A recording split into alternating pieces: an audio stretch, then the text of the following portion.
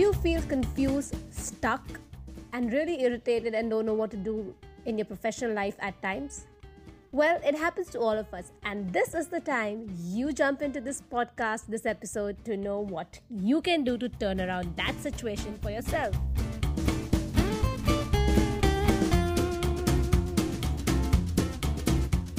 My First Step Ever podcast helps growth minded youth across the globe who are hungry to achieve their goals. This self help podcast uncovers the unique stories of people across the globe who are living a fulfilled life. With their wisdom, strategy, and actionable steps, this podcast helps you take your first step ever.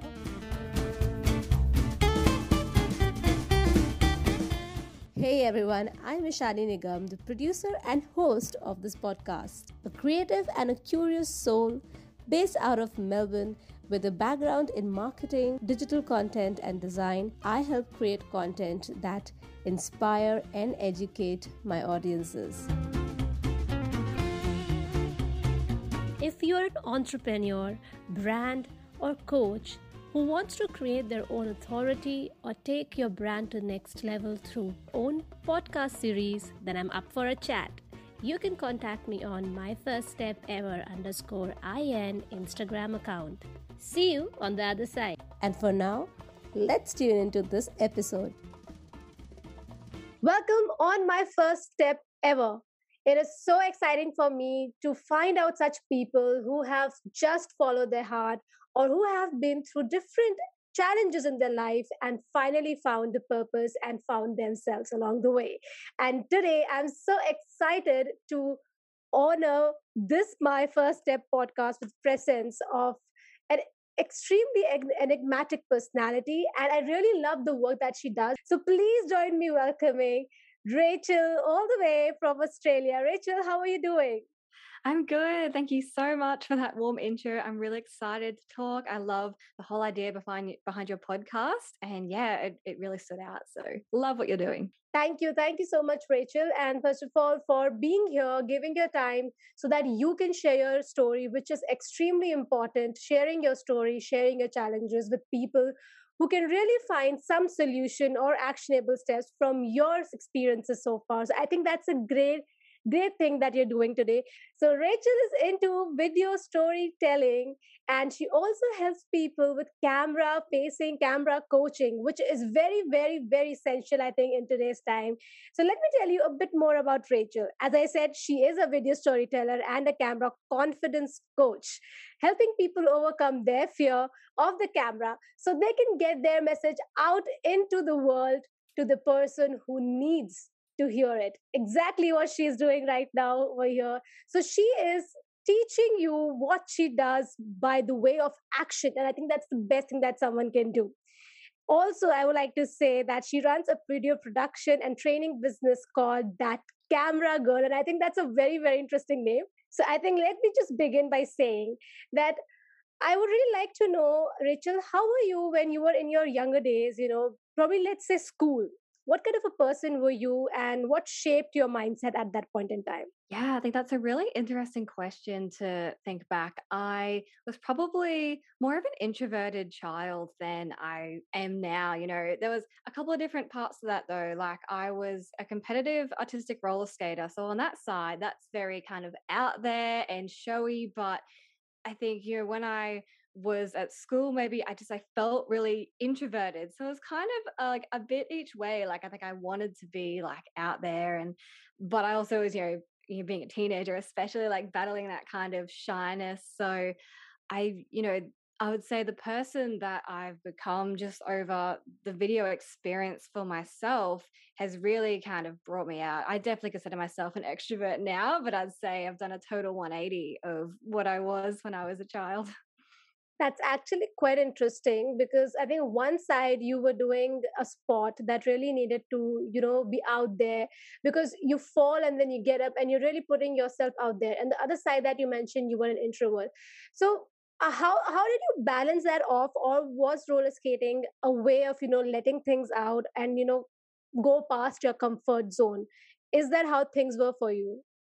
Yeah, it definitely took me out of my comfort zone, and it took a lot of years to be able to, I guess, express more of the artistic and the showy side of it, because I looked at roller skating from a very technical point of view. Like, all the steps would be perfect. Like, it was, the technique was really my strong point. And then it took such a long time for my coaches and like my friends to kind of encourage me to be more expressive and artistic.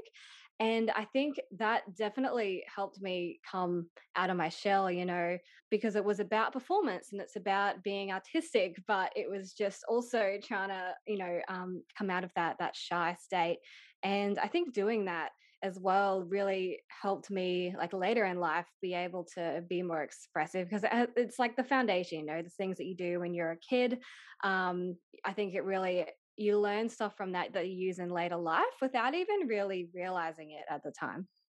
That's quite interesting because I think what this shows is that if someone is really keeping to themselves at the early age of their life, which we don't even come to, that we are an introvert, we might not even heard of the term introvert in many places, or we know that we're introvert and we keep beating ourselves up just, oh my God, I'm an introvert, or maybe I am an extrovert. Am I just doing over a bit too much? So we are giving ourselves these tags, I feel, at the very early in our life, which is, I think, something that we really need to work upon and see ourselves as the person that we are and start accepting. What I really like in your journey is that you took a step, which was, you took a sport that you liked, and for whatever reason at the beginning, but you kept at it, and in a way that gave you a segue to, show your emotions to yourself, to understand yourself, and maybe overcome a lot of fears that you had at that point in time. Talking of which, I would really like to know, at that age, when while you were growing up, so many things happen, was there a particular fear or a mindset that kept you from going ahead, like it really limited you in ways? Absolutely. And, I guess the concept of self development, it wasn't really something that I understood as a kid. And I'm so heavily into that now, going into an adult. And, this probably comes just from being like a hormonal teenager as well. I wanted to be the best, and I always strived to be the best at whatever I did. But I had this kind of, I guess there'd be limiting beliefs around what I could actually achieve. And it definitely held me back, I think, going into my first job. And my first job in the industry was a camera operator and editor for news. And so I was in the camera field. It was what I wanted to do. And, I'd excelled through school academically and through uni academically, but there was something holding me back with actually really expressing my ideas and taking the lead.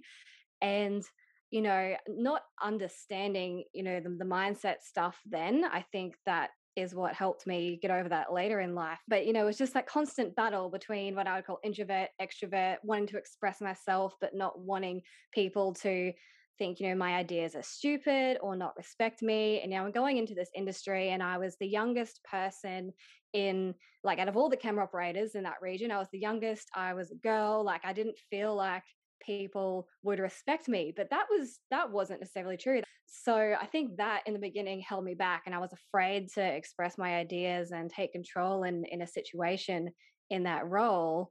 But just kind of having to work through that, when you're off on your own, you don't have guidance in your first job, you got to make the decisions. It's kind of like, there you go, sink or swim kind of thing. So I had to draw from, past experiences of, okay, I need to step up, I need to take the lead, and I need to do it in this job. And it's a process to work through there, but almost being like kind of forced into that in my first job kind of forces you to get over yourself and just do what you have to do.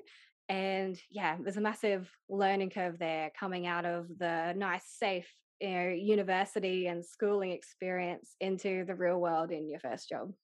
Lovely. I think firstly, I would like to congratulate you for being the youngest camera person out there, because it really shows a lot about you making some new changes in the industry, or maybe from the place that you are. It is like setting a bar high, or inspiring people to, you can do whatever at the age that you want. So I really want to congratulate you for that. Now that you've come to your job, your first job, and you were talking about your teenage days, there's a time in between, which is, I think, a very turbulent time. But I want to understand your thought process. For you, were you very, very sure from the very beginning that this is what you want to go ahead with? And if yes, or if not, how did you, make yourself muster the courage that you want to do this? Yeah, yeah. Look, I did have a moment in high school when I was, feeling like I have to choose what I want to do with the rest of your life. And, that's hard when you're 17 years old. And I actually chose media, doing like film and TV at school as a blood subject because for whatever reason I couldn't fit in the other subjects I wanted to do there at the same time. So I was like, look, I'll drop this and I'll do media because my friends are doing it. And that'll be my my blood. And then I just loved it. I loved playing with cameras. And I never really thought of that as even being a possible career. And I loved, making little film projects when I was a kid, but it was like, oh, this is just something you do as a hobby. And when I got to choosing my university preferences, I thought, let's just do something to do with video. I don't know what it's going to be, but I know I just want to pick up a camera every day for the rest of my life. So it was just kind of all of a sudden I just knew this is what I wanted to do. And I'd been stressing and debating what to do. Maybe I was going to have a gap year, like all the way up in my final year of school, and thought, I'm just going to go for it. And, pretty much taking the pressure off, and I'll just do it and see where it takes me. And yeah, that's when I chose to do film, TV, radio at the University of Southern Queensland. And, anyone in Australia, it was an awesome degree because we were really, really hands on. So I did get to pick up a camera from day one. And, Lovely. for the next 3 years, I was just filming every day, every project. I was like, I'm going to be the camera operator and, just put my hand up for everything. So yeah. I think it's great to know that you like something back at that time. And I think what I really want to highlight over here for our listeners that when Rachel got to know that she's interested in something which was maybe just video at that point in time, that is all she knew about. But she went ahead with the gut feeling. She showed much confidence, believed in herself, and said, let me give this a go. We'll see what happens next. And I think you've blossomed beautifully because now you run your own company and you train people. I'm sure you must have not seen this coming at that point in time. Yes, I think I just got the nod. But this is a very beautiful aspect about humans, which I would like to emphasize over here is that, as I mentioned, you just knew about one aspect and you said yes, you had the confidence and you went ahead. So from there, Rachel, while you were, we'll just talk about a little bit about your freelancing days. As you said that you were so interested about, using the camera all the time, you put your hands up that I am the person who will do it, and you had the confidence. And every time you do something, you gain more confidence out of it. Are you able to share your top learnings from your freelancing experience? And even while you were doing freelancing, did you think of starting your own business at that point in time? Yeah, I think there are a couple of things that contribute to this whole journey of freelancing and getting to the business now. And in the back of my mind, I always had this idea that I wanted to run my own business because I'd seen my parents do that. Like my dad had his own business, and then my mom had a bit of an art business on the side. So I just had this idea that how cool would that be to run my own business? And that was going to be like a long term goal, though. That was something that I'd work towards. So I left uni. I had my first job as a news camera operator and editor. And I figured out, within 1 year, that was not the job for me forever. And one day, I got to the end of my journey in news, and there were a few things going on. And one day, I just quit my job, and I hadn't planned to do this. I had no plan of where I was going to go, but I can't do this anymore, and I just quit. And I got home from work that day, and I was living in this beautiful area in Australia called the Sunshine Coast. And I got home, and my housemate was like, "Oh, how was your day?" And I just didn't really have any words. I was just I was like, "Oh my goodness, what have I done? I can't believe I've just resigned. What am I going to do with my life?" And for me, that moment is what I would really call like that is the first step into coming into the business that I have now, because I knew that I wanted to do something more creative still. I didn't know what it was, but I was just going to make it happen. And, I loved where I was living. I thought, worst case scenario, I move back home with mum and dad, but I don't want to do that. I want to try and make this work here. And I want to have control over my life and how I spend my time. And like a business would be the best way to do that. And so, for the next few months, I just went and asked people for freelancing experiences. So I just looked up video production house, Sunshine Coast in Google, and I found all these different companies that were operating in my area and in Brisbane. And I just asked them if they would take me on for like a day, a week of like work experience, just anything. I could, hold a light, whatever it is, I would be there to help for free. And one awesome company actually replied to me on the same day and they said, coincidentally, one of our guys has resigned yesterday. Do you want to come in and meet us? And, to cut it short, I'm still working at that company sometimes today because they took me on, they gave me a chance. And, it was that plus other freelancing experiences that I just asked for. If you don't ask, the answer is always going to be no. So, just, don't be afraid, just ask, because the worst thing that can happen is you're in exactly the same position as you are before you've asked. So, yeah. That was a very interesting story, I would say. And I think you took a very brave decision of quitting your job. And I can definitely understand your feeling the day I think maybe nothing made sense to you at that point in time. But it's so interesting to see how quickly I don't know if that was a quick decision or you took your time to, I just want to ask that, did you take your time to think through how will you start your business, or that was a very quick decision that today I quit and next day I'll start looking up for jobs? Was it that way? I, I guess I'd say it was pretty quick because I went straight into survival mode. It's like, okay, I've quit my job.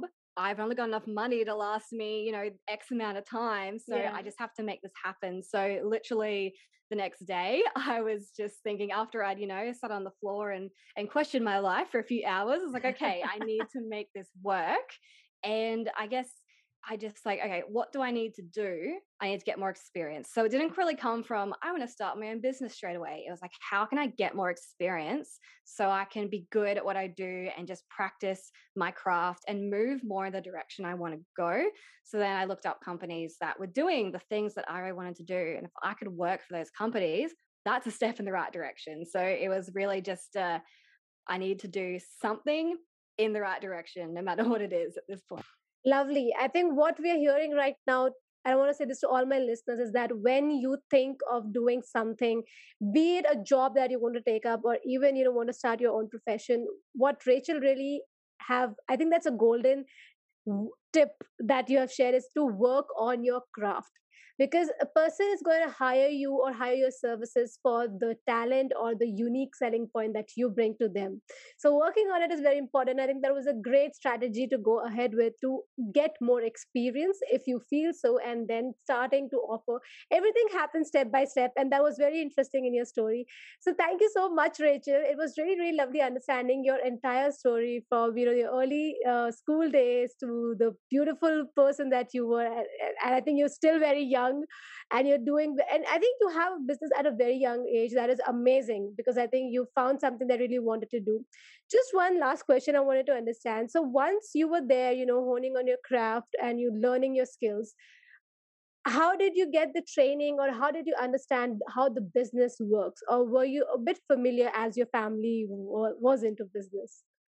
Yeah, I was lucky to have that like backing and support because my dad had all this knowledge already about how to run a business and then just working for other people. So, specifically in video, how to run a video business, I was just really observant to what they were doing. So, I was to offer my services and skill to do the camera work, but I just have always been a really observant person, I suppose, and just watching like how they did things, how they spoke to clients, how they lined jobs up, and just asking the questions. Once you start to build a relationship, you're not going to walk in on the first day and ask, oh, so can you tell me a little bit more about how you run the business, but you build a relationship with that person that you're working for, and they're going to be open to answering your questions if you're genuinely interested. So yeah, just learning from people who are already where you want to be.